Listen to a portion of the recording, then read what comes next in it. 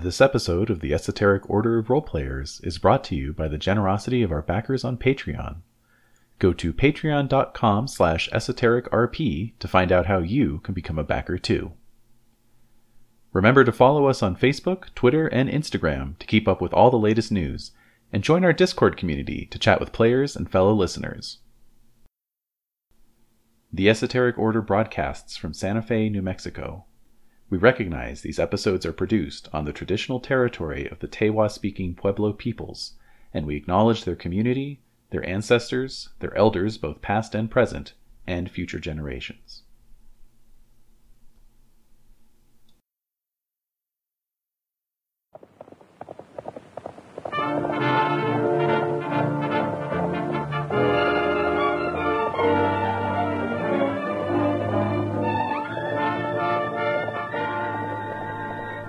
The Esoteric Order of Roleplayers present Zorro, the role-playing game, with David Larkins as the Game Master.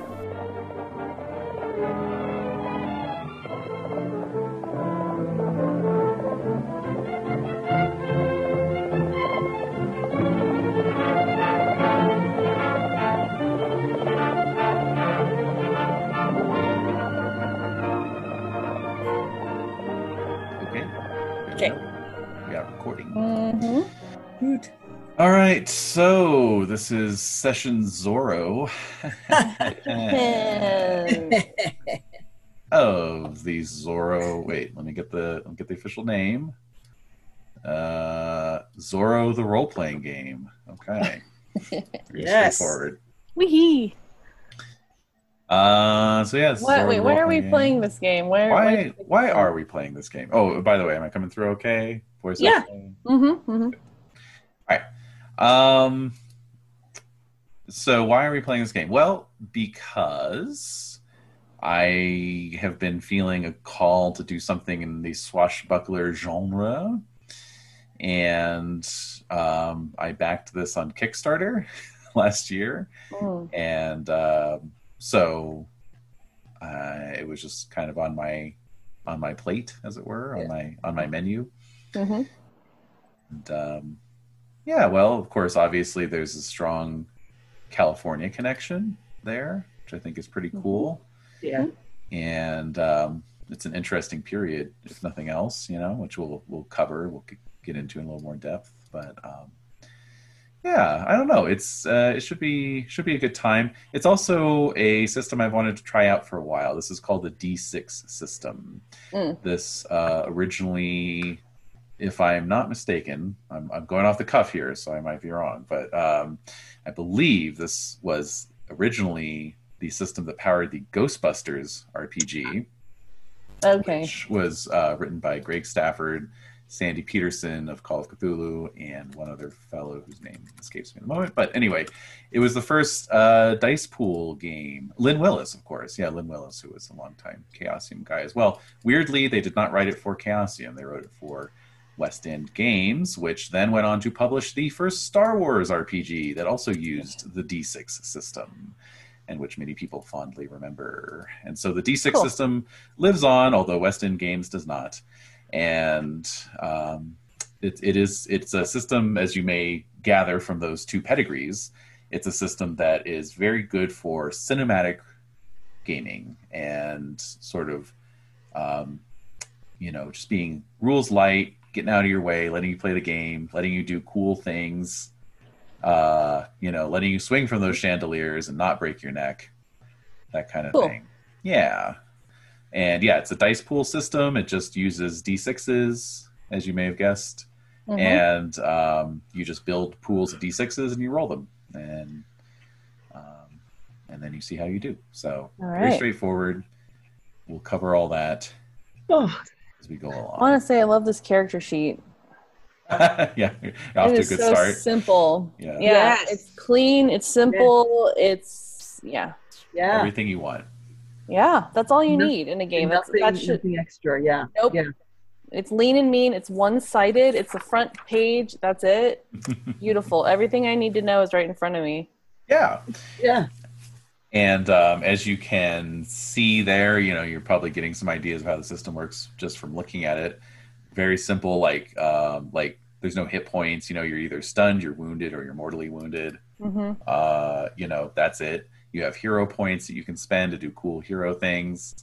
And then, yeah, as you know, as we get into the nuts and bolts here, we'll be talking about secret identities. We'll be talking about hideouts, all that good stuff. So, yeah, there's a lot of really fun elements in here. And of course, Zorro, the character, was sort of the foundation of a lot of 20th century tropes in, you know, pulp fiction and comics as well. So he was the inspiration for Batman. And in fact, I guess canonically, apparently, the movie that Bruce Wayne went to see with his parents the night they were gunned down was the Mask of Zorro or the Mark of Zorro, one of those. Yeah. Huh. You know, they went to see a Zorro movie. So, which, you know, you would think that wouldn't, you know, you'd want to stay away from that kind of thing after that. But I guess it's Right.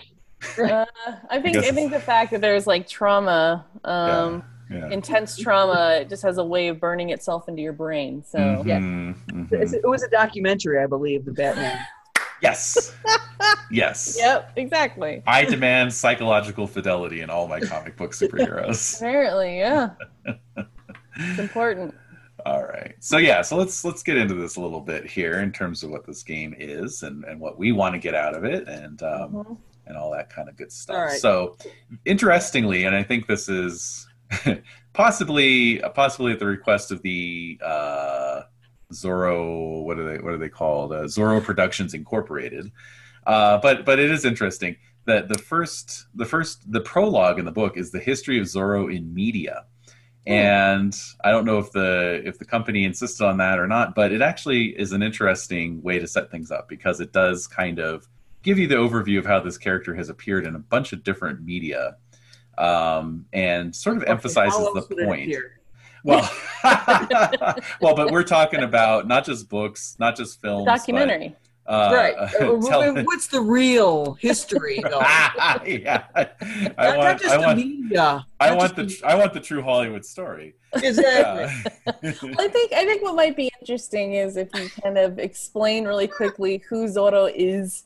Yeah. Because there may be folks who are listening who have never heard of this character, character. I was getting there. There. Yeah. Stealing your thunder. Right on time. No, it's fine. It's fine. I was going to say, though, not just movies, not just books, not just TV, but it also talks about comics, stage productions, audio plays, video games, and even toy lines. So, video games? Yeah. Apparently so. Actually, there's an audio play here I really want to track down. Let's see. The Hollywood Theater of the Ear produced the most recent audio play is from 2011 called The Mark of Zorro. It was produced by the Hollywood Theater of the Ear and had Val Kilmer in the title role. Oh, man. Unfortunately, it says, none are currently available on podcast services. So I'll have to see if it has to be, the recording has to be available somewhere. It has to be out there, yeah. Dude, Val Kilmer playing Zorro, I think, would be like everything. Pretty cool. But yeah, so anyway, so my point is that the character of Zorro covers a lot of different ground because he's appeared in a lot of different media. But the core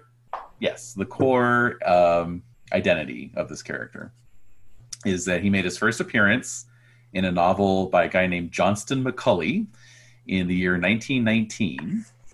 And the novel was called The Curse of Capistrano, later republished as The Mark of Zorro. And it basically introduces this character, Don Diego Vega, who lives in the colony of Alta California in the early 1800s, and who is he's the son of the former governor of the colony, and he's not taken very seriously as an entity in his community. Why is that? Well, he likes soft things. He likes to read. He likes music. He's not a macho guy, But then there's also this mysterious masked avenger named Zorro, which means fox in Spanish. Right. And who is, you know, on a campaign. He's an outlaw campaigning to avenge the helpless, punish cruel politicians, and aid the oppressed. So he's like Robin Hood. Yeah, he's got a bit of a Robin Hood vibe going there. And for now, the Scarlet Pimpernel, right? Yeah, there you go. There you go. I wonder what the date is on that. Yeah. And then there's a love triangle as well going on in the novel. And then, of course, at the end, it all comes together when we find out that Don Diego all along was Zorro. Mm-hmm. So, yes. Now, that was how it got started, and that's your basic character that's carried forth. You know, so the Scarlet Pimpernel was published in 1905. Interesting. Just before. The formidable swordsman. Yep. Who has a secret identity. Interesting. Now, I will say the key difference between Zorro and the Scarlet Pimpernel is that the Scarlet Pimpernel was expressly trying to save aristocrats, right? And Zorro expressly is standing up for remarkably, actually, it's very progressive for the time, standing up for like the indigenous populations that are being exploited by the California mission system. And he's standing up against these like corrupt colonial officers. And wow. So, you know. Yes, this was Reign of Terror stuff. Exactly. Yeah. Okie dokie. All right. So that's that. That's sort of your core character, is that you know he's this masked Avenger, and he's got a secret identity. No, yeah. I mean he is statted up in the game, and the introductory scenario, you know, does involve playing him if you're just running a one-on-one game. Oh, that's kind of cool. So the game is set up so that you could play him, and that's it. Oh yeah, you could definitely do this as a duet. Yeah, for sure. That's neat. But in order to accommodate your more typical group play, the game introduces the concept of Zorro. Well, I don't know if it introduces it, but it borrows the concept of Zorro's Legion, which is this basically, you know, Zorro, you know, in all of the stories, can't really do what he does without help, you know. Mm-hmm. So, like, for example, one of his key helpers is he has a mute manservant named Bernardo, I believe. But anyway, his mute manservant who knows his secret. But because he's mute and then often plays deaf as well, people don't take him seriously. So he's able to kind of just hang out and eavesdrop on conversations. And then, you know, he and Zorro have their little sign language, you know, system that they use to communicate, and he'll go back and report and stuff, you know, stuff like that. But then there's, you know, there's friendly clergy, and then there's other, like, as the story's developed, there are other masked crime fighters who sort of are inspired by Zorro and you know, develop their own secret identities and go about their own kind of plots against the authorities. So that's something I think before we even get into character creation that we should discuss, which is, as I was reviewing the rule book, was very interesting to me, which is that at its central core, this game really is about sort of subversion and revolution. Mm-hmm. So let me just, I'm going to do some quotes from the rule book directly, because I think it you know, it covers things pretty well here. So there's actually a quote from The Curse of Capistrano. "It began 10 years ago when I was but a lad of 15, he said. I heard tales of persecution. I saw my friends, the frailes, annoyed and robbed. I saw soldiers beat an old native who was my friend. And then I determined to play this game." Right. So it says, right from the start, author Johnston McCulley positions Zorro as a hero who protects the downtrodden from the corrupt Spanish colonial government. This theme holds true in later stories, both officially licensed Zorro media and unlicensed Zorro-inspired tales. Zorro consistently fights alongside the poor as well as the indigenous people of Alta California. His enemies are powerful, rich, and often white. They are the status quo, the elite, while Zorro takes the side of the oppressed. This is a strange position for Don Diego de La Vega to find himself in. He sides with indigenous people over his fellow Spaniards. He is a rich man fighting for the poor. He is one of the elite, yet he opposes the system that hands him power. In many ways, Zorro built a roadmap of the fight against oppression and inequality that still holds true today. Doing nothing, taking no sides in a system of oppression always favors the oppressor. Accepting the status quo and working from within a broken system only aids those the system is designed to aid, and oppression and inequality are often a feature rather than a bug of society, wielded to keep both powerful and disenfranchised in their places. Don Diego does not play that game. He does not petition corrupt officials to release innocent men. He does not appeal to the false morals of men whose only true pursuit is money. Instead, he dons a mask, or technically a slitted bandana, and rides out on Tornado to mete out justice. So, cool. Yeah. Let's see. It says there are lessons we can learn from Zorro as a heroic figure.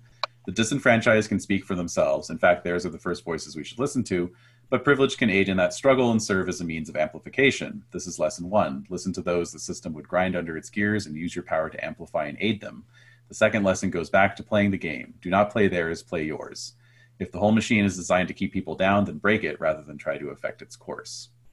Okay.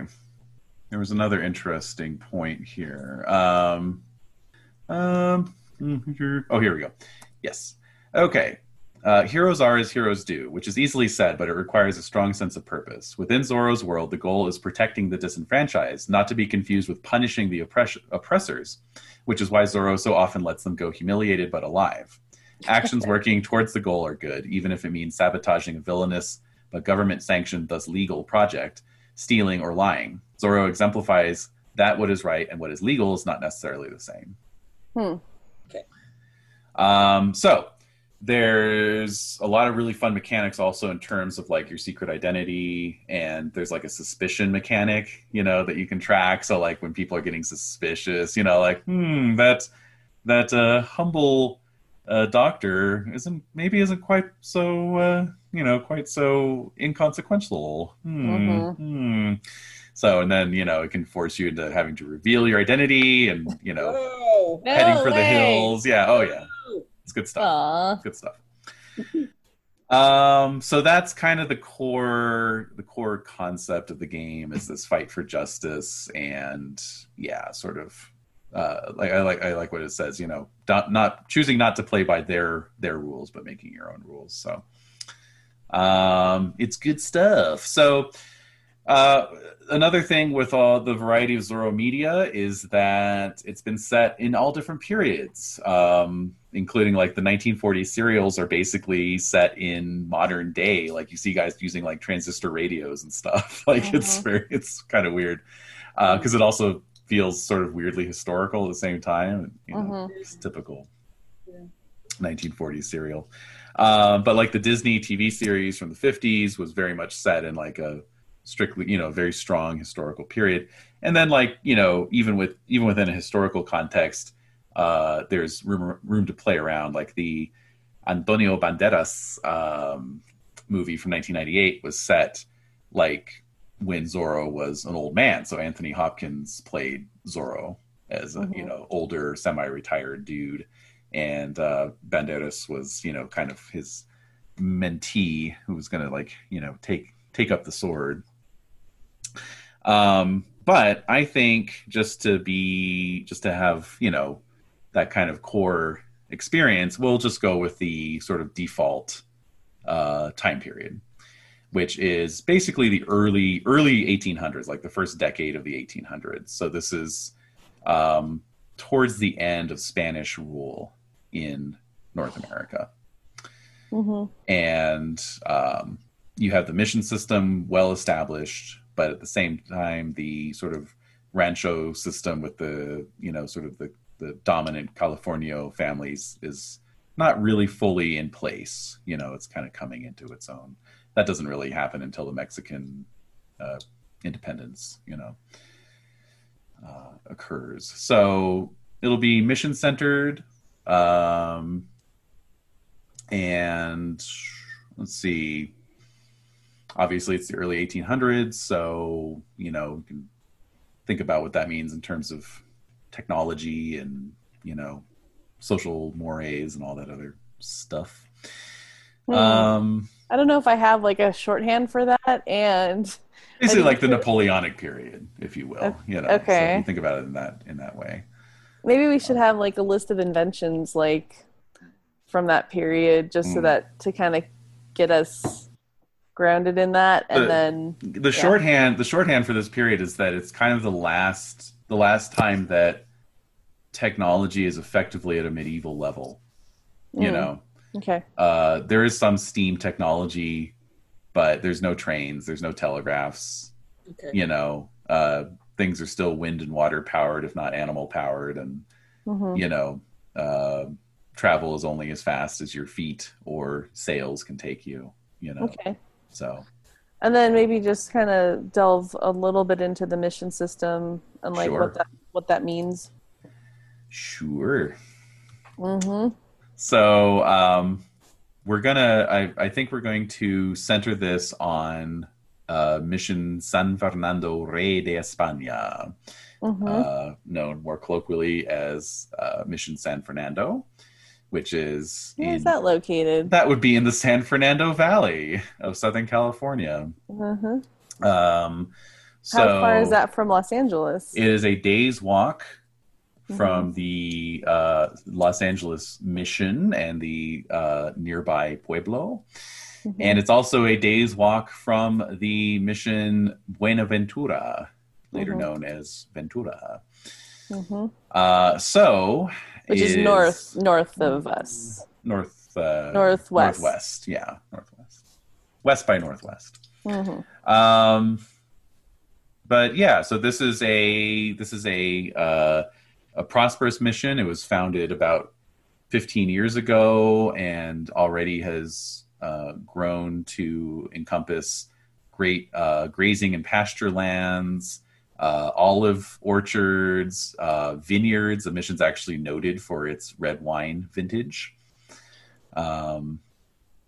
And basically so the mission system, basically this was the colonization plan for California. So in much the same way that New Mexico had its own version of a colonization plan, which was building Spanish settlements basically on top of existing Indian pueblos, more or less. The California system was a little different in that California was actually even more remote than New Mexico, if you can believe it.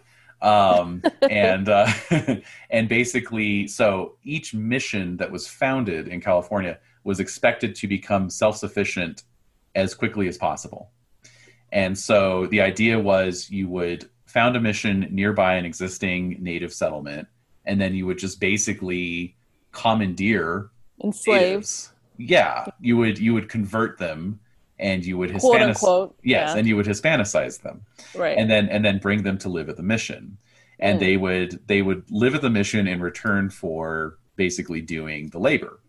And so they were farming the fields, they were herding the cattle,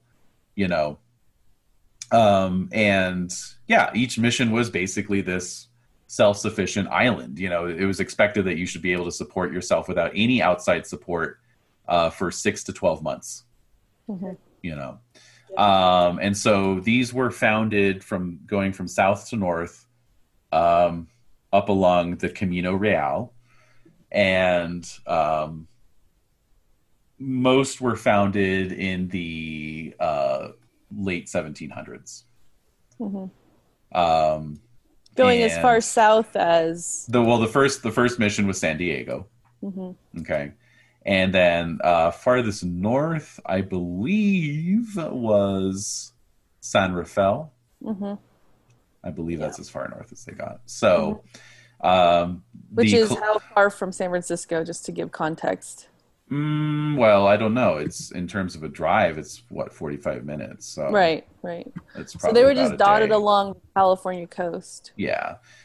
Pretty much. Yeah. The colonial capital at this time is Monterey.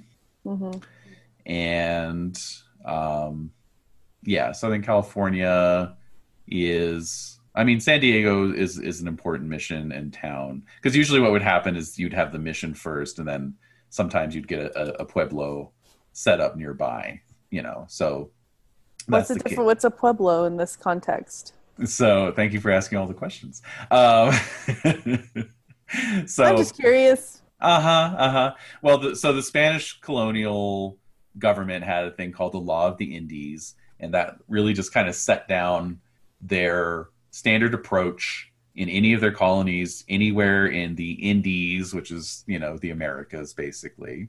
And it was all like to a basic plan, which like you'd have a central plaza, and then you'd have a, administrative complex on the plaza, and then you would build out from there, and there were certain things, certain prescribed ways you were supposed to build and all that stuff. So pueblo is Spanish for village, and it was just a secular settlement. Cool. So Mission San Fernando, for example, that's just a mission. There's no pueblo adjacent. But then the Los Angeles mission, very quickly had a little town built near it, So, stuff like that.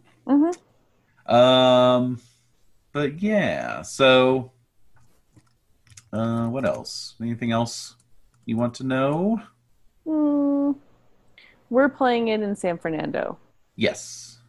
Okay. Yes, your characters will be assumed to be local to this mission. They'll have ties to the mission, or else, you can go with like nearby. So like, for example, there are rich rancher families that are around. I mean, in fact, the mission San Fernando got its land from the rancho of Francisco Reyes, who was the mayor of the Pueblo de Los Angeles. So, you could be from a nearby rancher family. Okay. You could be tied in with the mission somehow. But yeah, so the basic idea is that your characters are going to have a secret identity, and that you're going to be connected somehow with Zorro's Legion, And the vibe I'd like to go for with this, apart from the social subversion side of it, is one of just kind of like fun 1940s radio drama or movie serial kind of thing, so if that helps to kind of put you in that particular mindset, Another idea I actually had this morning, which I'll float past you, is and it's just spitballing here, is kind of a Chronicles of Narnia sort of thing, where like maybe your characters were actually like some younger people from like the 1950s who are like all into Zorro because of the Disney show, and then you end up somehow transported back or through a movie screen or something, like a Purple Rose of Cairo kind of thing, I don't know. Oh dear. But if we want to just go, because that's another axis we're on, is like, is it a straight historical thing? Because there's certainly been Zorro stories that are just pure history. Or are there supernatural elements? Because there's a comic called Zorro versus Dracula, for example, which sounds amazing. How did that pan out? I don't know. I want to look into it. It sounds amazing. I don't know. Right? So, I mean, it's a very wide range. And that might be a decision I arrive at privately so that you don't know. But then again, you don't know if the ghost haunting the church is a real ghost or not, right? Or is it Dracula? Is it in fact a Dracula? Or perhaps a Frankenberry? But Right. Obviously, if we do something more high concept, where you're like being sucked into some Narnia, what do they call it, Wainscot fantasy situation. Obviously that speaks to a certain level of supernaturalness. So anyway, it's really up to you guys. I'm totally flexible. The system is very flexible as well, because it's very, simple and forgiving. You can do high concept things as well. So I like the idea of there always being supernatural elements that we may not be able to explain. Yes! Sure. Because then we can just pawn it off on that. Like Leonard Nimoy shows up in a dickie to talk about it. Yeah. Right? That'd be so good.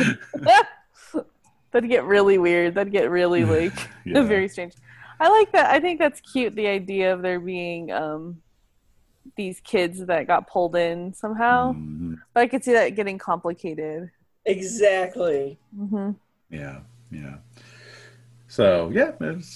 I don't know. That is a really good idea. It's a great idea, but I think it's going to be really hard to play it.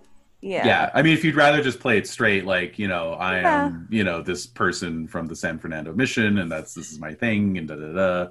The other thing, if we do go with that, the other thing to consider is, are you creating your own persona of like a masked, Avenger, or there's another way to do it, which is kind of the Dread Pirate Roberts approach, which is that you're in Zorro's Legion, so you're just dressing as Zorro, and it's an I am Zorro kind of situation where it's like there is no one Zorro.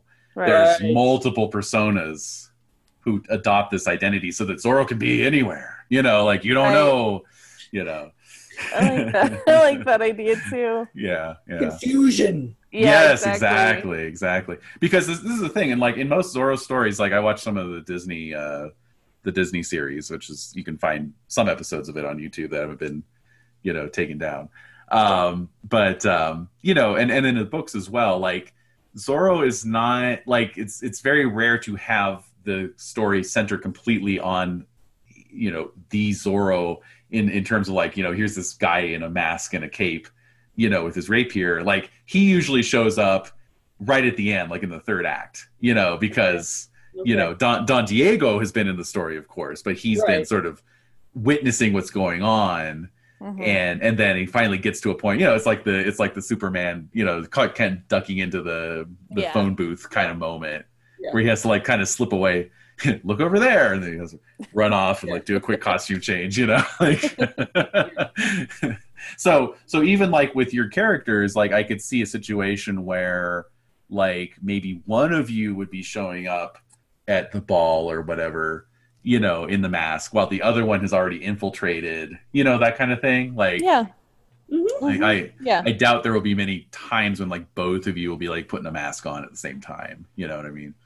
Mm-hmm. Yeah, and we might even have sessions where the mask never comes out, and it's just something that's there as a or maybe like you're helping act, Don Diego, or you're helping somebody else in the Legion, it's that kind of thing. So. Okay. But yeah, if you really want to like, like I am Lady Diamond or whatever, like that's cool too. But that's something to think about. So cool. Anyway, that's my extensive preamble. So all right. Mm-hmm. I've got a postcard of the San Fernando, California mission that I'm trying to upload, but I think that's beyond the capabilities of the meeting. Oh, okay, right. Yeah, I've actually. I'm sure Desiree's been there as well. I've been there. Yeah. I went there when I was taking a California history class in college. Mm-hmm. Yeah.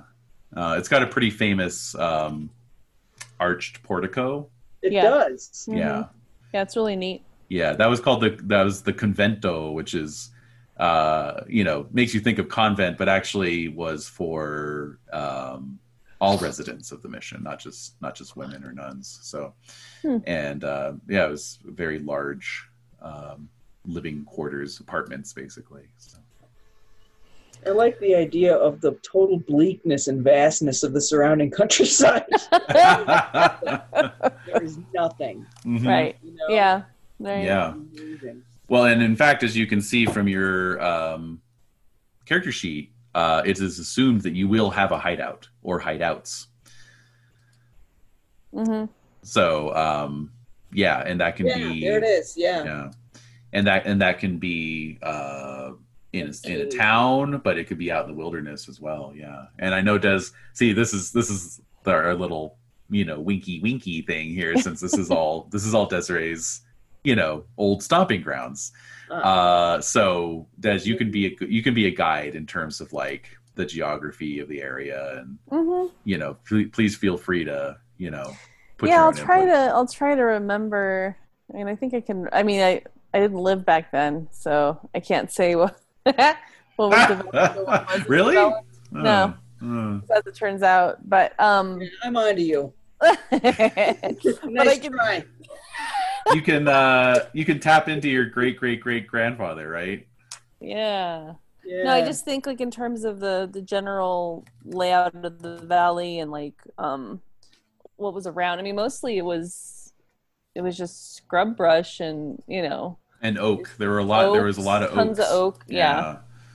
Yeah. And like caves and things. Oh, sure. Well, of So, course, obviously, out towards modern day Chatsworth, you have the famous rocks out in that yeah. direction, Hmm. and that's actually something that's funny about the Zorro like TV and movies is like when they'd filmed them, it's like usually like Southern California in the 1940s or 50s.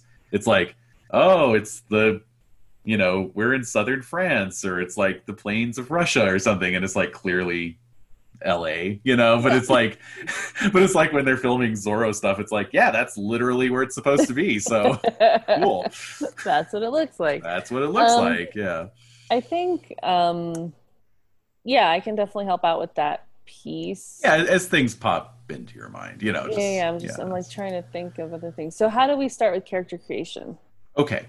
Leon, let me just read you the bit in the Okay. book here about the valley. So, the sprawling, fertile Achois Comehabit Valley was the home of the Tataviam before the Spaniards came and claimed it as Rancho Los Encinos. Hmm. Don Francisco Reyes, alcalde of Pueblo de Los Angeles, supported the founding of a mission on the land, and in 1797, San Fernando Rey de España was founded. San Fernando is a large, wealthy mission with thousands of cattle and sheep and over 1,000 members, mostly neophytes. But this wealth comes at a high cost, and the natives laboring here die regularly of illness, deprivation, and Spanish cruelty. The mission has a large agricultural program, including over 1,000 fruit trees and 32,000 grapevines. An extensive irrigation system supports this agriculture, drawing from natural springs around the area. The mission supported a presidio for a while, but after Mexican independence, then we don't have to worry about that. So presidios, actually, that's the other bit. So we've got missions, we've got pueblos, and then we've got presidios. And presidios are basically military bases, like we'd call them today. We call them military bases. So they support, a small company of soldiers, usually a mixture of lancers, which cavalry armed with lances, and volunteer infantry. And it's very much like kind of the old Roman model. You sign on, serve 20 years, and you get a little plot of land at the end of it. So it's actually a pretty good gig, for the locals and the the disenfranchised, if they want to like buy into the system. Yep. And of course, that's the other thing, is that there is a caste system. It's not as enforced in California as it is in Mexico, just because the population's a lot sparser. But obviously, at the top are the peninsulares, who are the people who were born and raised in Spain and have come to the New World, to the Indies. Then under that, you have the criollos, who are the Spanish-descended colonists. And then under that, you have the mestizos, or the mixed race, if you will. And then under that, you have the, indigenous population. So there's That's your the hierarchy. That's the hierarchy. Exactly. Okay. So we decided prior to this session that we're going to just do the from scratch, the full customization method, character building. Okay. So it says, it is helpful to answer these questions. What is your character's physical appearance? Age, weight, hair color, style of dress, height? What is their opinion of the Spanish oppression of California? How do they take the fight to those tyrants who inflict poverty and cruelty upon those who live here? And what jobs have they held in the past? Okay, repeat. So physical appearance. That's age, weight, hair color, style of dress, etc. Opinion on the Spanish oppression of California. Good, bad, or indifferent. I'm all for oppression, but... You're taking it too far. You're taking it too far, sir. And then we've got, how do you take the fight to those tyrants who inflict poverty and cruelty upon those who live here? Okay. And lastly, what jobs have you held in the past? Okay. Is there a randomization option, or? There are no tables. All right. It is, strictly up to you to build. Feel free to consult those templates that I sent earlier for ideas, but mix and match to your heart's content. Right. I guess the first thing is, do you want to be tied in directly with the mission, or is the mission just a thing that sort of exists in your world, but you're actually based out of like maybe you're members of the same household of a rancher nearby, like a nearby rancher, for example. Do you have any concept yet, Desiree? Well, I mean, I like the idea maybe of I mean, the mission is like the hub of this like, I think, oppressive system. Okay. So if we were to like tear it down from the inside, like we could be the insiders to help Zorro or help the Zorro's Legion, by figuring out ways to fuck with the mission. I'm for that. Yeah. So I don't know. I'm feeling like a couple different things. So one is like playing a nun, and doing that whole thing. Yeah. And then the other part is like, I don't know. Been in love with a nun? Have you ever been in love with a nun? No. No. So I think like there's also this other thing where, I don't know, just something floated into my mind is just playing these, playing a gravedigger. And then, wow. and being able to like, I don't know, having another, like I was looking through the templates, just trying to think of like, well, on the face of it, I'm just one of the gravediggers, like this is part of the structure in place. This is what we need. I know that because there's like an extensive graveyard there. And so I thought, oh, well, if we're playing a gravedigger, but then also, some type of, I don't know, just some other piece that just feeling more of like a salt of the earth person. Oh, okay. But maybe that's my disguise, or vice versa, right? Or like being a salt of the earth person who is doing these other things to like circumvent or intervene. I don't know. Right. What do you think? Would you be indigenous then? Probably. Yeah. Probably.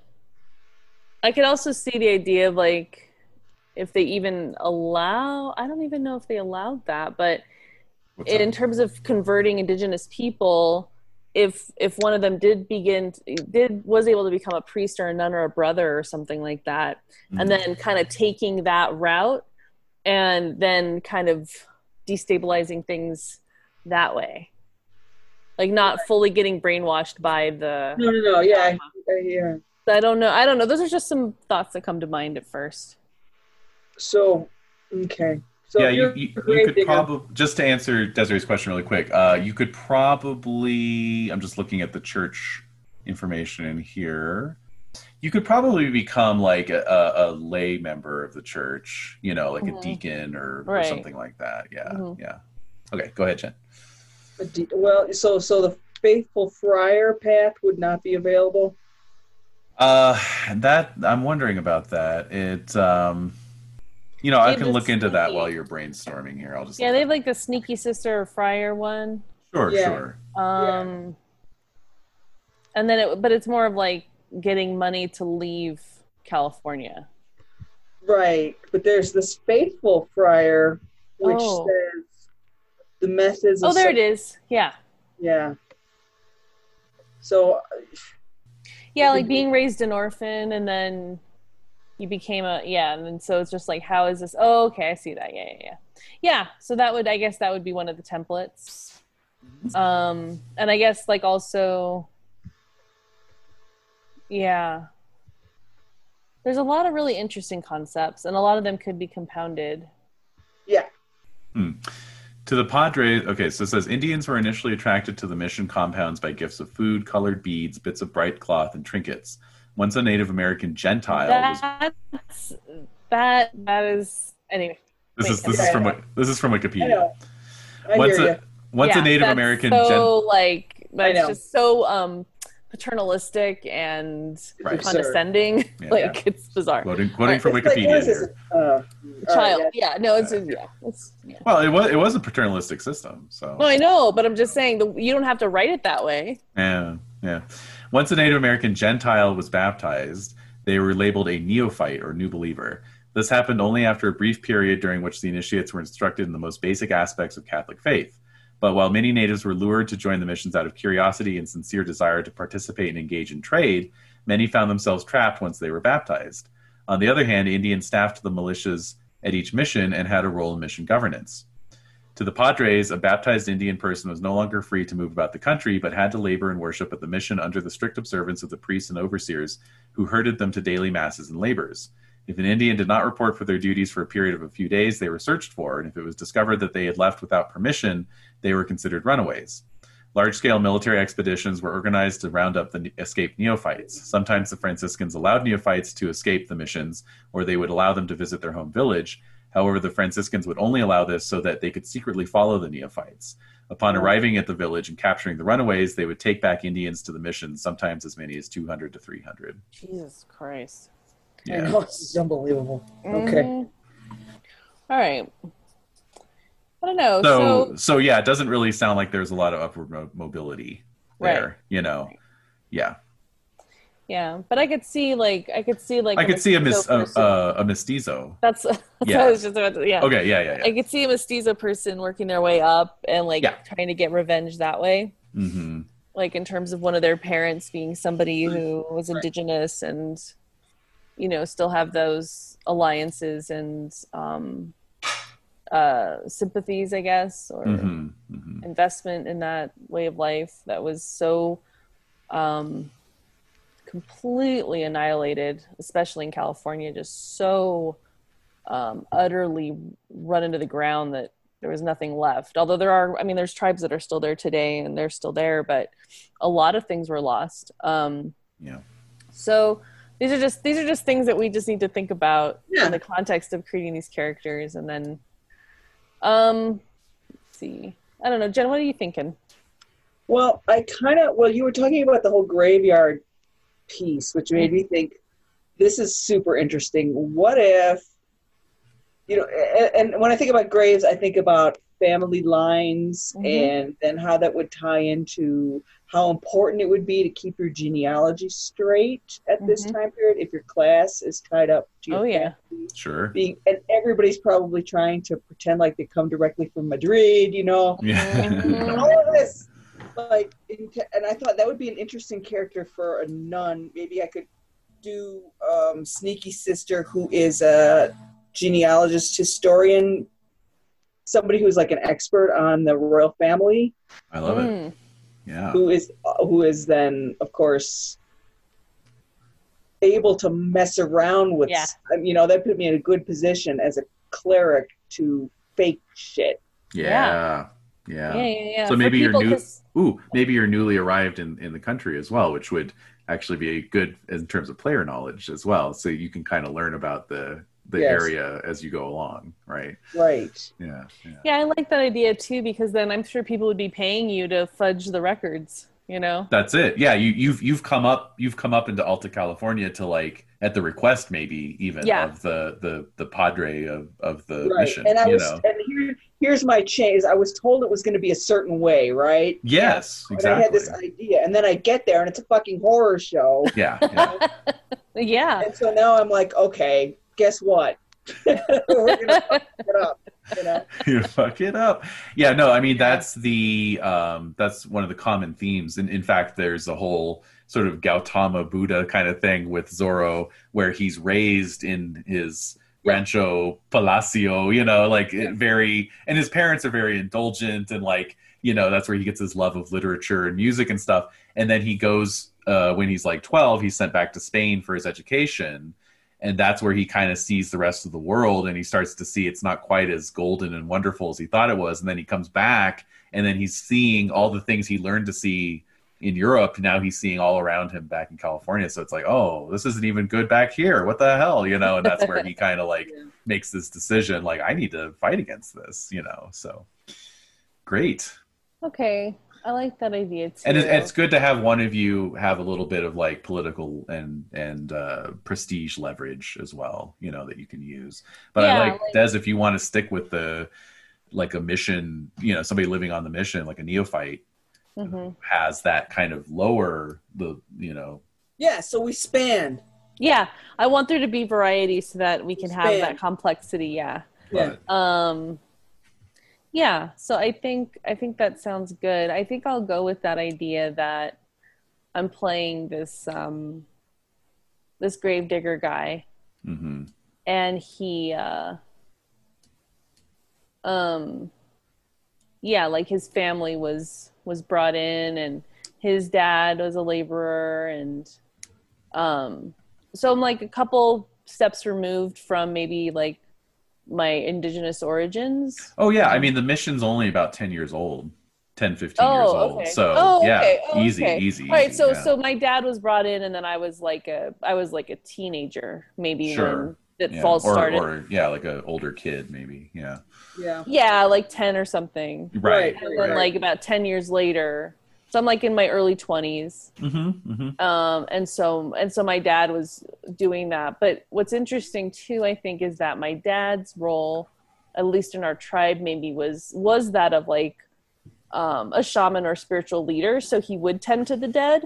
Cool. So yeah. Love it. So we kind of have that family legacy, and so then it's kind of like through this lens we're digging these graves. Oh my God! and so Great.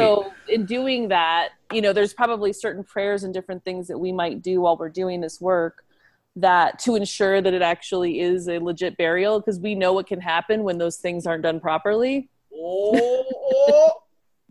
Love it.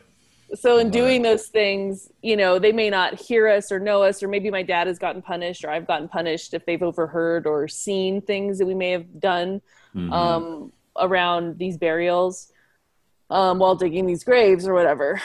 So yeah, I think I like that. That makes sense. Yeah. Okay, so let me just see here. I love your idea, Jen, too. There's a creepy angle that I love. Yeah. It's giving me ideas in terms I know! of where to take it, so Okay, that's great. Here. Trying to think of any of the pieces here that.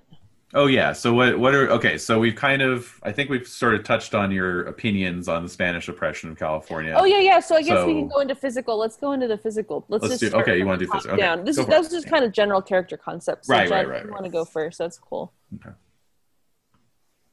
Character's general appearance. Yeah. All right. Is there plate? All right. I don't know if it's on the sheet per se. It's not on the sheet. It's more just like a concept that's going to guide you as you assign. Because basically, when you're making your character, you're assigning, your ratings to everything. So you have to have an idea of how you're going to assign those, and that's going to be informed by this mental image you have. Jen, do you want to go first, or do you want me to go first? Oh, I'm just piecing it together. Actually, like trying to think. I don't think there's a whole lot to. There's not a lot to me really to look at. Okay. I'm just I must be a Spanish woman, or maybe a Peninsulares. Yeah. Sure. Yeah. I guess 30. What would be like the? Yeah, I think that I was thinking that. Yeah, around there. You'd have to be a little bit older. A little bit older to have your expertise. Yeah. But also young enough that you can make that journey, and Right. Somehow I don't have any kids. I don't know how that happened, but. Well, are you a nun? Yeah, I was thinking you might be a nun. I'm a nun. Okay. Like a scholarly nun. Right. Okay. Cool. I love it. I think that's great. Cool. So, okay. So you're back in the habit, Sister Act 2 style. And why are you doing that? That's horrible. Don't make me raise the flag, man.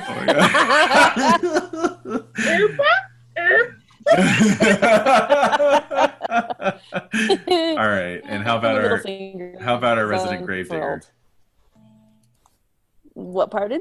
How about our resident gravedigger? Okay, so this is Guillermo Moreno. Mm-hmm. Whoa. He's a male in his early 20s. He's fit. He's 5'8". He's yeah. So he's from like one of the local California tribes. Yeah, I've got something here for you actually. But in terms of his name, I mean that's like his Spanish name. Yeah, exactly. That's what he was baptized. His baptized right. name. Yeah. So Guillermo. And yeah, dark black hair, Sure. Right. dark brown eyes. Yeah. Um, I think he's generally good looking, and but definitely not Spanish. Like he's attractive, but he's not Right. Spanish. So they wouldn't think No. that he's attractive, but he's attractive. Well, some people might. In terms of the standards of beauty and all that. Yeah, stuff. right, exactly. Yeah. Okay. Yeah, and so Um, so that's how he looks, if that makes sense. So I think the clothes they were wearing just like, just kind of these like kind of linen like tunic kind of tops, right? And like like kind of same material pants, like burlap Yeah. kind of stuff. Yeah. And Yeah. like a rope White belt linen and then a little headband. a little headband. Is Right. that colorful, like red or? I think so. Yeah. I mean, we can do some, Googling, some Okay. Googles, but So his hair is kind of long. yeah. Yeah, I see him. Okay. Cool. Yeah. Yeah. So as far as tribe, Yeah. so there's two tribes, and I'm going to give you their more common historically recorded name, and I'm going to give you their actual name. So there was a tribe that was split into two halves based on which mission was kidnapping them, basically. Yeah, right. So they're alternately known either as the Fernandino, Right. which would be San Fernando, or the Gabrieleno, which would be Mission San Gabriel, which is to your east. But collectively, they were the Tongva people. Right. So I think you're familiar with them to some extent. Yeah. Now Wait, then, just 1 second here, because I have this really cool app on my phone. Oh, okay. That's called let me find it really quickly. Native Land. So if anybody's interested in finding out which indigenous people are living in your area, or that it's historically their lands, this app called Native Land is really cool. You just put in your location, or you do the map. And so I'm going to type in San Fernando Valley or San Fernando. And what comes up is Tongva, Tongva, Fernandino, as you said. Fernandino. Fernandino, Tataviam. Okay, so the Tataviam, that's the other group. Right. Okay. And then we have Chumash, which is all throughout that. Well, yeah, okay, so but just like I know we'll scale it back, but I just wanted to do a little shout out to that app, Native Land. Shout out to the app. We got Native it. So Land, it's really cool. So I was you going to can mention, look up any indigenous people anywhere, wherever you are. It's very cool. It is a very cool app. So the Chumash, I was going to mention. So the Chumash is the more common name, or the more commonly known name, but it's not the correct name, because like so many other cases with native groups in the Americas, it is the name that the neighbors called them. Right. Because Chumash, I think, is actually a Tongva word, but it might be another word. But anyway, it means grunter or stammerer. Right. Because, it's like they don't know how to speak our language. Right. So that is actually the Tataviam. Okay. So it's kind of, but then Chumash was also kind of an umbrella term for a lot of California bands and tribes. From that area and then up into Ventura, as you know, I believe. But anyway, so Tataviam were like, like kind of more towards the west end of the valley, I think. Okay. And up into the Santa Clarita area. Oh, okay. Okay. Yeah. So that's it. So we're Tongva. So you're going with Tongva. Okay. Sounds good. Which makes sense. Since they're the Fernandino people. Yeah, I mean, yes, we were kidnapped definitely by those peeps who were doing that mission. Yeah. Or lured there. Yes, apparently by baubles and... Yeah, I think what it was trying to say is trade, like what they would call trade goods, right? Yeah, but there are ways of writing it. Sound like not condescending. Yeah. Totally. Here's a little shiny thing. Right. Yeah. What the fuck?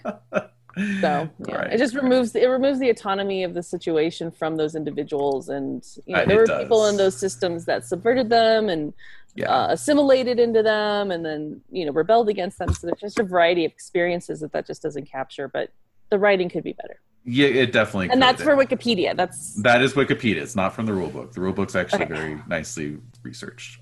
Okay. Okay. So good. What's next? So we got your general appearances nailed down. Yeah. We've got your former occupations nailed down. Yeah. So what are past jobs, but no, I don't know. I mean, I was just like a kid, like in the tribe. I'm just a kid. All right, but yeah, I mean, past and current. I think it's All right. What are you trained in? I think is basically what it's saying. What's your vocation? Did you go to DeVry, or did you go to ITT Tech? Jen's shaking her head right now. Yeah. So currently, I am working as a grave digger at the mission with my dad and brothers and uncles and cousins. But we all work at the mission, and that's what me and my dad, and maybe I have like older brother who does that. So let me then pivot that slightly. Are you involved in the church element of it at all? Are you a believer? Oh hell no. Okay. But you'd have to pass as one. You'd have to. I know how to pretend to look like I'm doing it. Yeah. But I'm not doing it. That's it's just like because I watched my dad do this. So my dad is like. All right. He would show me what to do. I would just follow his lead. Right, and he was really good at like looking super pious, but he was already a spiritual man. So he knows how to like get into that headspace. Right. Mm-hmm. Okay, cool. And how about you, Jen? You're playing a nun, but that doesn't necessarily imply, belief or anything. So oh no, I believe. You're a believer. Okay. Yeah. All right. Oh, she's into it. Okay. And you're are you down for like the how to put it? What? Well, are you looking at it like from? I mean, there's different ways to approach faith, right? So it's like, are you looking at it from like a, I'm a follower of Christ and Christ's teachings. I'm a follower of Mary. I venerate, you know what I mean? Or is it more of like a Jesuit tradition kind of thing where you're like part of a secret Mary cult? You're part of, or are you counter-revolutionary against, or counter, not revolutionary, the thing that happened, Martin Luther. Protestant? Are you part of the Counter-Reformation? Like how do you approach it? Right. Well, gosh, I think that what's happening now is my character's beliefs are in flux. Ooh. Yeah. So I don't really make a whole lot of sense. Yeah. And I'm contradictory on a number of levels because I'm shifting my opinions right about now. I love that. Yep. Yeah. Good. So I want to start out being, pretty dogmatic, and now that's shifting. Yeah, I love it. Based upon new information. Yeah. What new information? The situation on the ground in San Fernando. You're in the shit now. Now this is the shit. Cue up the sound of Huey helicopters and Creedence Clearwater Revival and so on and so forth. Oh my God. All right. Cool. So that speaks to your opinion on the Spanish Depression of California. I think both of you have addressed that, unless there's anything else you want to add. Point. I think in terms of my family, I have a feeling like one of my siblings was either killed or kidnapped or taken from my mom. Oh yeah. So my mom was pregnant and the nuns took the baby away. Oh yeah, no. Really fucked up shit. Oh yeah. So the worst. I definitely have an axe to grind. And I am suspicious of Spaniards in general. But I have heard about this Zorro. Mm-hmm. And I'm intrigued. Okay.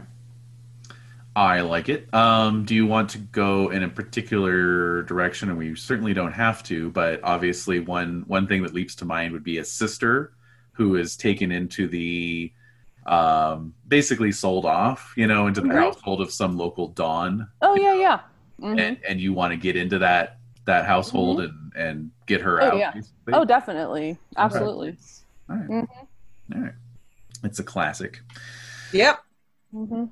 Alrighty. Great. And then, how do you take the fight to those tyrants who inflict poverty and cruelty upon those who live here?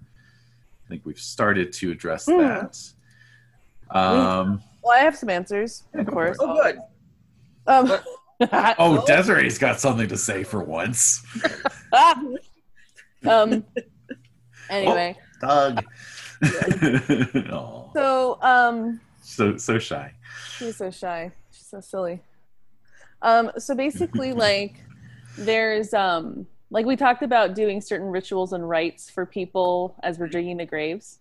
Right. So I think my dad has access to some more some darker type curse type hex type things that we do, and so we'll do those when the Spanish people are getting buried. Just to fuck with their souls a little bit.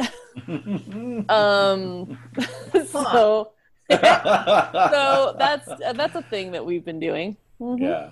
All right. That gives me some idea in terms of secret identity too, because you have a secret identity is basically what the Spanish would call like a witch doctor, right? Mm-hmm. Like it's right.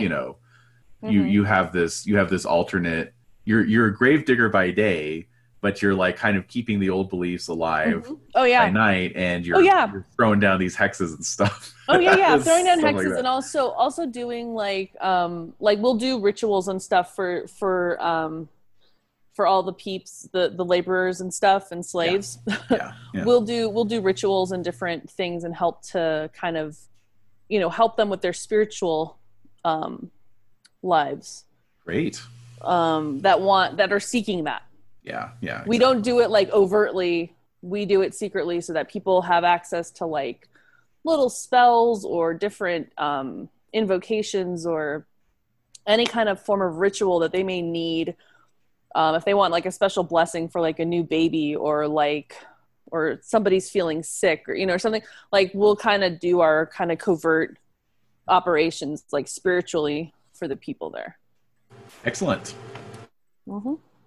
Let's see. So Jen, then, in terms of, so obviously we're starting with your character at a certain point, but we're going to move towards, another endpoint eventually in terms of how she is dealing with this system of oppression that she's encountered and so forth, right? So I think this is more of in terms of how do you take the fight to those tyrants? It's kind of how you as a player are envisioning that happening eventually, as your character I am envisioning having strategic capabilities based on my forgery skills. Okay, cool. And I also have some extreme practicality because I am within certain buildings. I can steal things. I can plant things. Mm-hmm. Very espionage-y. Yeah. Oh, yeah. Nice. I have infiltrated. Excellent. I like it. Okay. Great. So that answers our basic questions. So now we're ready to get into the mechanics of character creation, which are summarized on a single sheet of paper. It's that simple. Yeah. That's so brilliant. Yay! The more you can do that, the better. Indeed. All right. So this is really just assigning numbers on your sheet. We'll go through, and if you have any questions, I'm sure questions will occur. We will cover them as they come up. Those? Okay. Yeah. So first and foremost are your 5 attributes. So you see that on your sheet. They're right there across the top.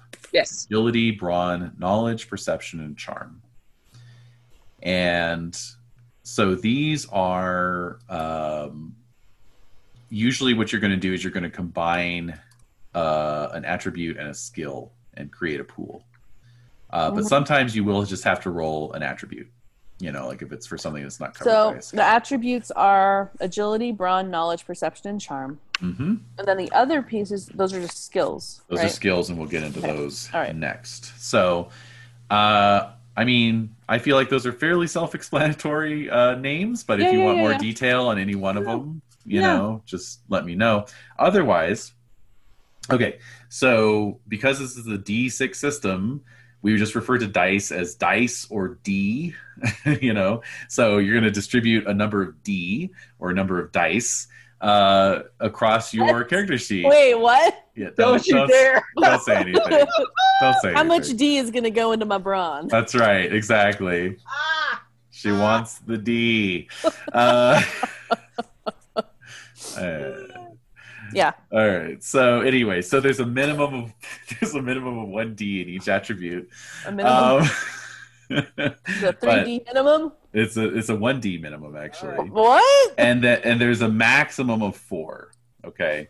And you have a budget of 12. So you can distribute 12 dice across your 5 attributes. Minimum 1, maximum 4, average is 2. Right. Okay. So an average person has 2 dice in an attribute. That's fair. Yeah. Okay. All right. That makes sense. Yarp. Do we have music to play in the background?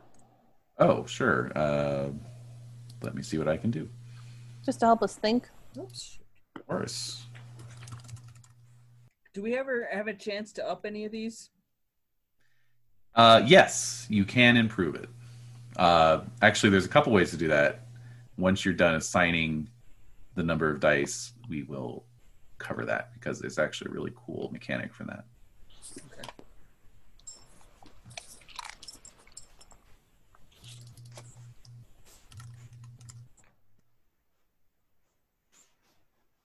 So I'm rolling a little low. Oh, there's no rolling. What? Yeah, you're just assigning the dice as numbers. So, like, let me look at the sheet here so I can... Okay, so like for agility, let's say you wanted to put 2 dice in agility, you would just write 2. That's it. Oh, so I don't roll the dice and then put that number in the box. Don't roll them now. No, it represents the number of dice you do roll whenever you're doing a test. Yeah. Oh, okay. And there's 12 total, so... So Right. I'm putting... Okay, so it's 2. I'm putting 2 across the board. Mm-hmm. Right, there you go. And then so that's then you 10. can, So that leaves you 2 more dice that you can assign any old where you want. All right, thank you. You got it. 3. So I'm gonna put 3s in brawn and perception. Uh-huh. So just letting you know, Jen. Yes, So I'm hearing that. okay. I'm going to do 4 in knowledge because that's Okay. really what I'm doing. Right. And then 2 in the remainders. Right? Okay. Yeah. Yeah. Mm-hmm. I've already made a hash of this. No. Do you need an eraser? Yeah, and I couldn't find a pencil, so now I'm doing it. No, no. Oh, shit. It's all right. It's all right. I can reprint it. Clean it up.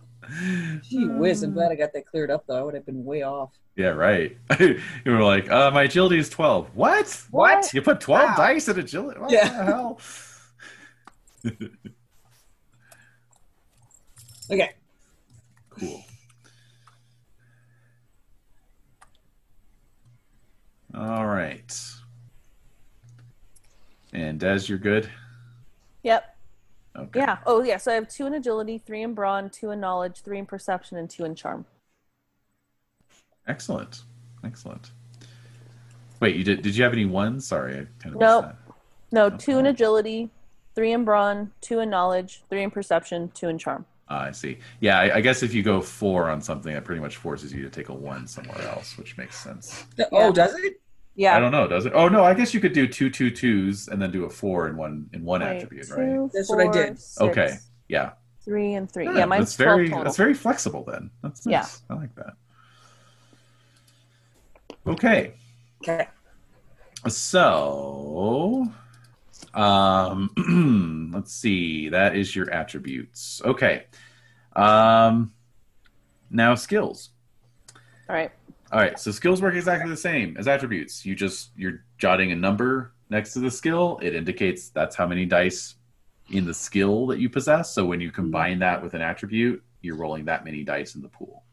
Ah. And so What's the total. you get 7D to assign, 7 dice, Right. and no skill can be more than 2. So basically, you're assigning a 1 or a 2 Oh, to your skills. there's also some write-in sections too. Yeah. Yeah. Yes, that is to cover just if you happen to have a skill idea in mind. that is not otherwise on there? I do.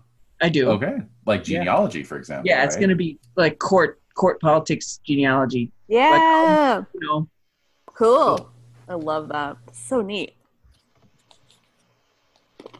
Yeah, that's fine. And you can have 2 in that. You can have 2 in it. Max 2. Yep. Mm-hmm. And it's 7 per attribute. Yeah. No, 7 total. Up through all of them? Yes. No, sweetie. You mean charm has a total of 7, perception has a total of 7, knowledge has a total of 7. No. What? No. Oops. Okay, never mind. 7 total? 7 total. You got to pick your specialties. I'm outraged. I know. We're useless blobs. Yeah, I thought we were escaping into the world of Zorro, not our everyday lives. Well, the world of Zorro includes something called hero points, which we'll get into. Oh. So. Unlike real life. Yeah, exactly. Yeah, we don't get hero points in real life. No, we don't. God damn it. We don't get those. That we know of. That we know of, yeah. Ooh. There you go.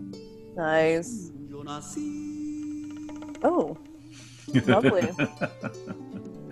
All right. So, where were we? Okay. I don't know. I'm mesmerized. I know. All right. Okay. So, you said 2s or 1s? 2s or 1s. For a grand total of 7. For grand total God of 7. damn it. Grand total. I know. Cannot emphasize that enough. I'm spent. I've already used 6. Yeah, well, choose wisely. God damn it. Well, the book even says another way to look at skills is as specialties of those attributes. So you're really just kind of like picking out, like, this is what my character is particularly good at. Because believe it or not, just adding 1 or 2 dice does radically affect your odds of succeeding. So. Okay. This is nice. Let's see. 2, 4, 6, 7. I guess that's it. Yeah, I guess that's it then. God damn it. Well, I guess that's it. Well, I guess that's that.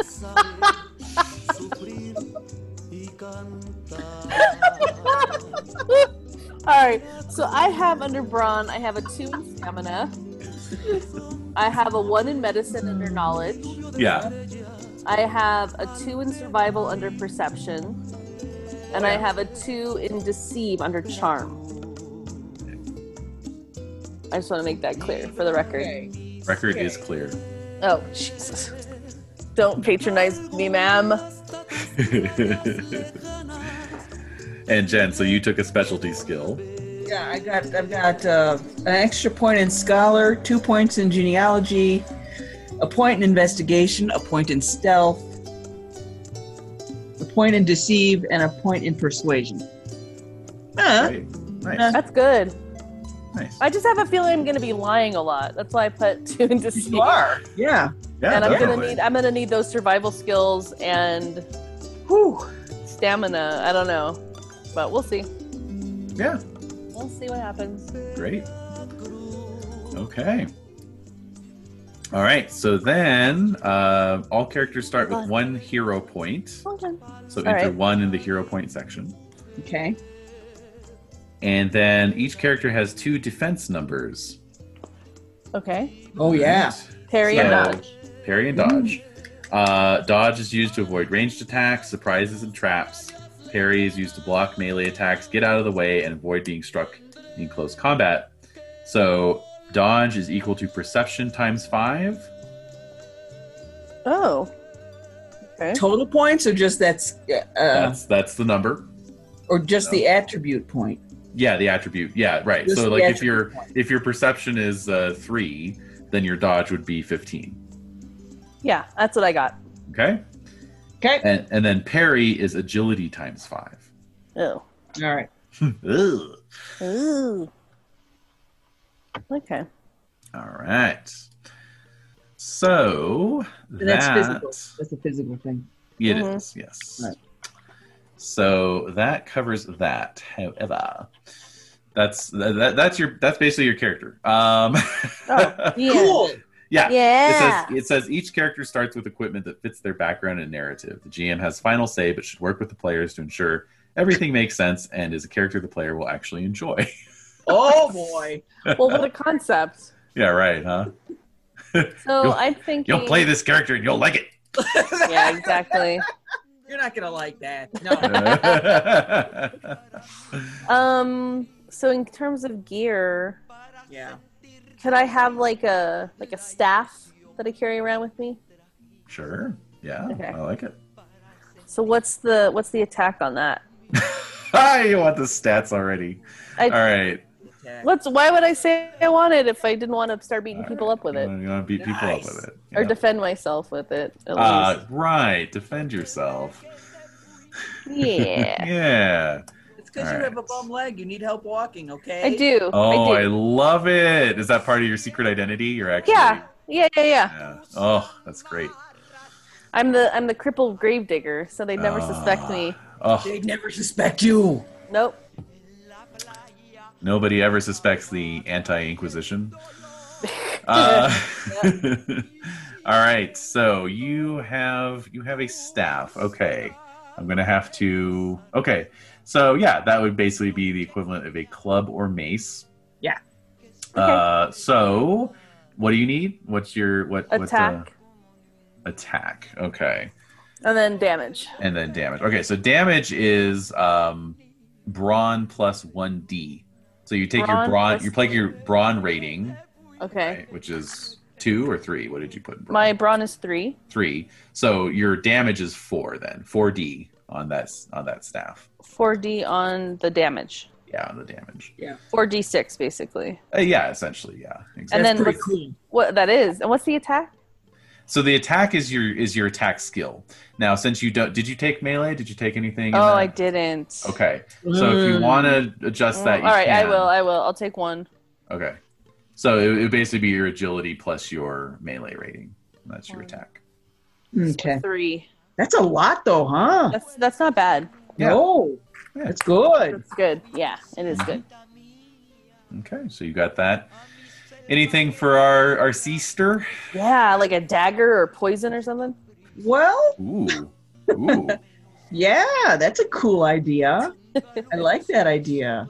I could have like one of those little rings with the poison in it. Ooh, bloop, bloop, bloop, bloop. Yeah. Yeah, I love That'd it. be fun. that'd be great. Yeah. Right. What do they call that? A Borgia ring? Yeah, Yes. the Nice. Borgia special. Right. Here's a little something they taught me at the Vatican. Yeah. Oh my god. Also, maybe a fan. Would you like a fan? Ooh. No, that's No. too much. It's She's too not a much. doña. It's too affected, right? Well, she's a nun. Yeah, exactly. I'm not, Oh, do you have like a heavy duty rosary that you could like strangle people with or something? you know what I was honestly thinking? That I would have like a iron banded chest that had all different kinds of papers in it. Oh, I hell love yeah. that. Hell Yeah. yeah. Oh, you definitely gotta have that. Yeah, for You sure. gotta have the different kind of vellums, you know? Like you Uh-huh. gotta write vellum. Oh yeah, yeah, Any of this is gonna go over. Yeah. yeah. Yeah. That'd be so freaking cool. Do you have a journal that you write in? No! No. Okay. Oh, but do you have code? What about code? Code, see? Because the journal would only, that would... Oh, of course. Oh, unless you're keeping a fake journal, and then you're keeping the real journal like written Right. in invisible ink or something, That's right? the mop books. Exactly. Yeah. Right. Right. That's right. Yep. Okay, record keeper, basic kind of thing. Sure. Mhm. Yeah, whatever you want to, however you want to characterize it. Yeah. Yeah, exactly. Now, does our gravedigger know any music? Do you have like a whistle or a drum set or Well, I probably have my regular like drum rattle and yeah, exactly. that kind of stuff, but Yeah. we don't do. There's certain things we do, but it's like tiny. It's like a little rattle, Mm-hmm. Mm-hmm. so I keep that hidden on me. Okay. Cool. Now the other thing. What? What's I mean, I don't know, but would your tribe maybe have had a little mojo bag type thing? Oh yeah. Oh, I definitely have like a little medicine pouch and stuff. Right. For sure. That might be Yeah. Yeah. That I kind of keep hidden on my body. Jot that down too. Yeah. Well, we have to wear like the scapula and the, that kind of stuff. The little. Were they wearing scapulas then? Yeah. I'm sorry, you don't know what those are. Translate from the Catholic, please. Sorry. It's like I think it's like Our Lady of Mount Carmel. It's like it's a little piece of fabric that has like a seal on it. Oh, okay. And then it's both sided and it has like it's just like a little necklace that you would wear, but it's like ribbon or string. Then the little iconography on both sides. Oh, that sounds legit to me. Yeah. It sounds like something. I don't know if people were wearing them back then. Let me just look it up really quick. All right. Yeah. Okay. If historical accuracy is that important to you. Let's see. I'm just looking. There is a short little scapular. Oh, okay. Yeah. There's a short little equipment section I'm looking at here. So. Oh, okay. Seeing if anything else jumps out at me. Oh. A parasol, Jen? No frippery. No frippery at all. Okay. Well, I've got the ring. That's pretty darn fripperous. That's right? I mean, I'm wearing a habit, right? That's as fripperous as you get. Yeah. Well, I mean, I'm not thinking like a frilly parasol, but just something for the sun. You know, like something. No, the sun. No. You're okay with that. You're down with the sun. Yeah. All right, cool. Oh, I can't share my screen with you guys. I can't share a picture with you. Oh, really?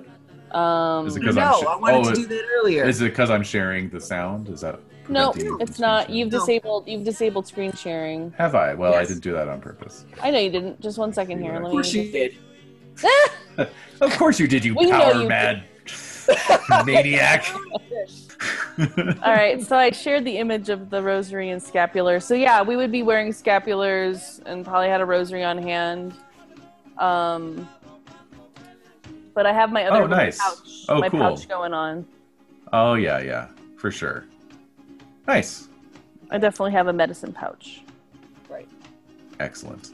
Now, the other thing that you both will have, surprisingly enough, is a mount of some sort.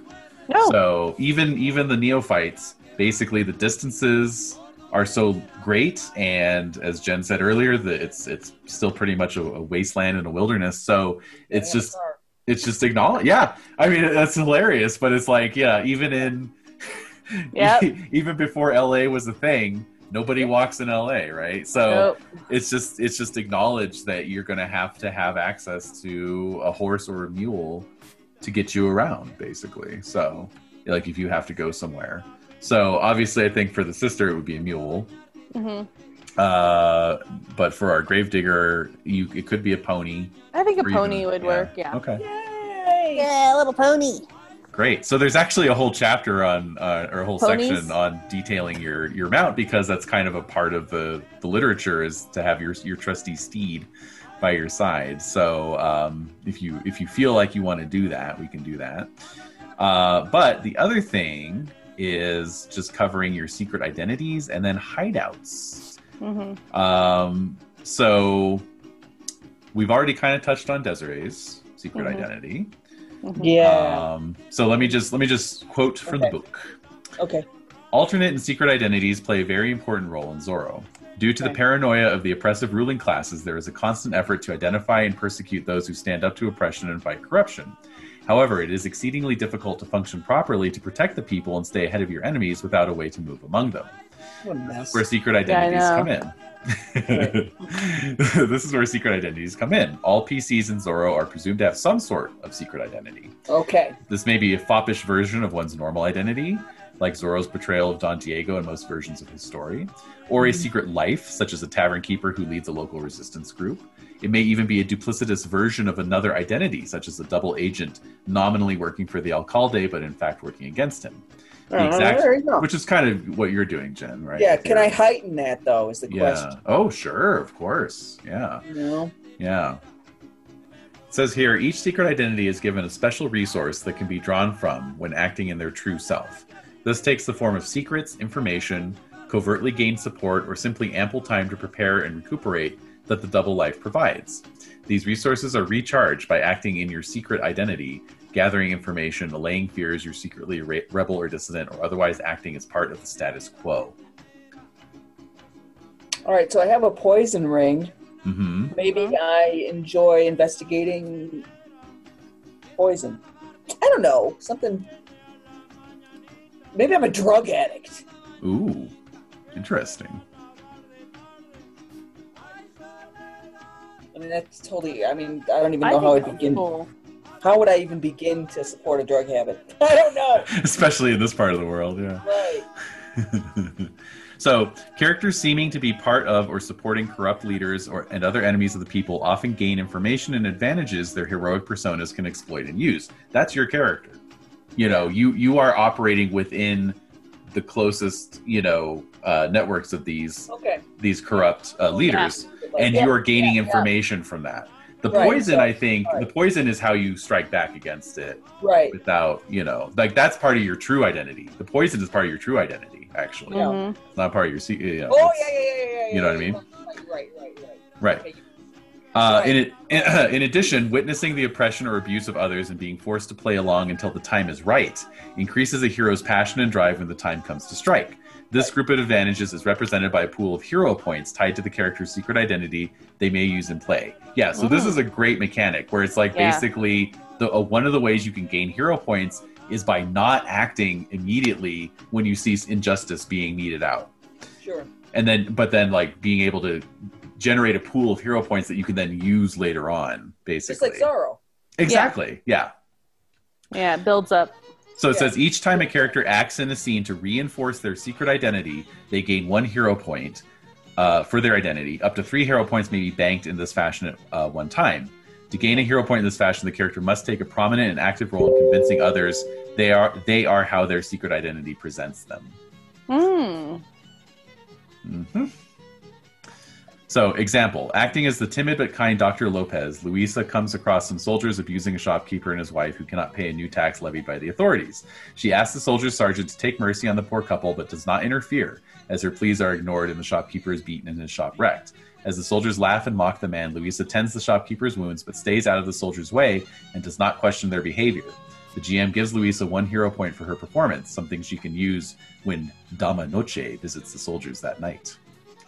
So, so yeah, it's like, for example, Jen, like, in your capacity as a nun, you could be generating hero points by, just basically acting like, oh yeah, no, I'm totally on your side, and, blah, blah, blah. And like, yes, let's plot new ways to squeeze the neophyte population of the mission or whatever, Yeah.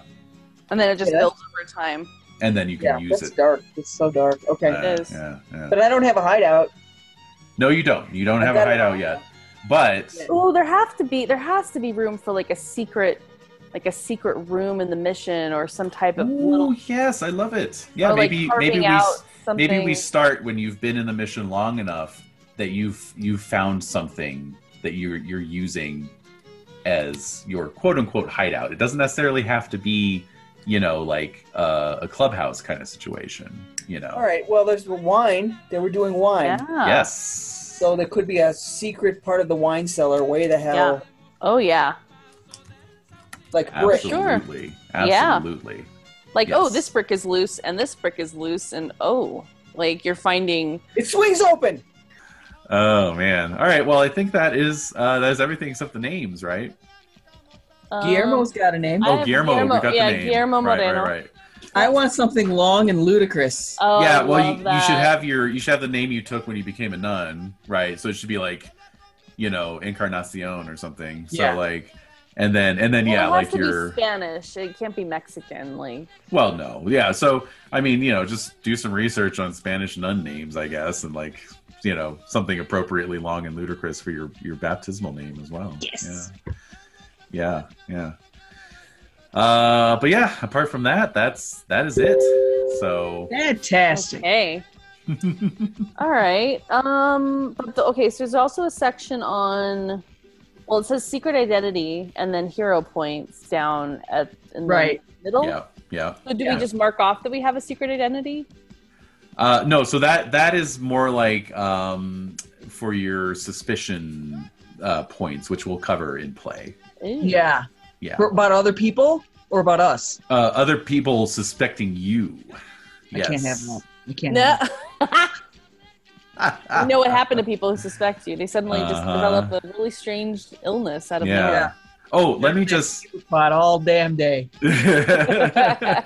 So let me just talk about the story part there. Yeah, I was curious. Yeah. That's a very cool mechanic. Basically, there's two ways to advance your character in terms of their abilities, so their attributes and skills. One is that you can just spend hero points. You get hero points. They can be used in game to do things, which we'll cover once we start playing. But you can also just spend them to up a particular ability that you want to improve. However, you can also just come up with your own personal arc.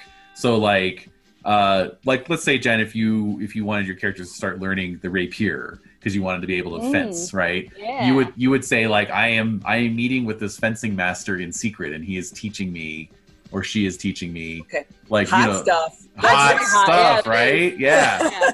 So then basically what we do is we come up with a 5-step sort of milestone process of like how you're learning, or I should say up to 5 steps, because it's basically you have to have a number of steps equal to the ability you're trying to improve plus 1. So if it was just learning how to fence, it would just be 1 step, which is maybe find a fencing master. Right. That's it. Once you've done that, boom, you get that rating of 1D in melee. Cool. Right. But then let's say you wanted to learn a secret technique, then you would need and up it to like 2D. Then you would need 2 steps in your story. So it's like you can have each player basically can have their own arc going on at any particular time that then I can integrate as a GM into the overall. Yeah. Nice. It's really neat. I thought that was really cool. So that's something you guys can think about, and of course, obviously, come up with in play as well. Like, oh, I want to improve this, or I want to work on that, or whatever, and then you just jot it down on your character sheet as a reminder, basically. Okay, so. Cool. Yay! Yeah, but yeah. Anyway, that's that. So, yeah. Cool. Thank you. Yes, thank you. I think these are great characters. I think we'll have a lot of fun with this, and we'll just kind of ride this. We'll ride this mule until it gives out. So.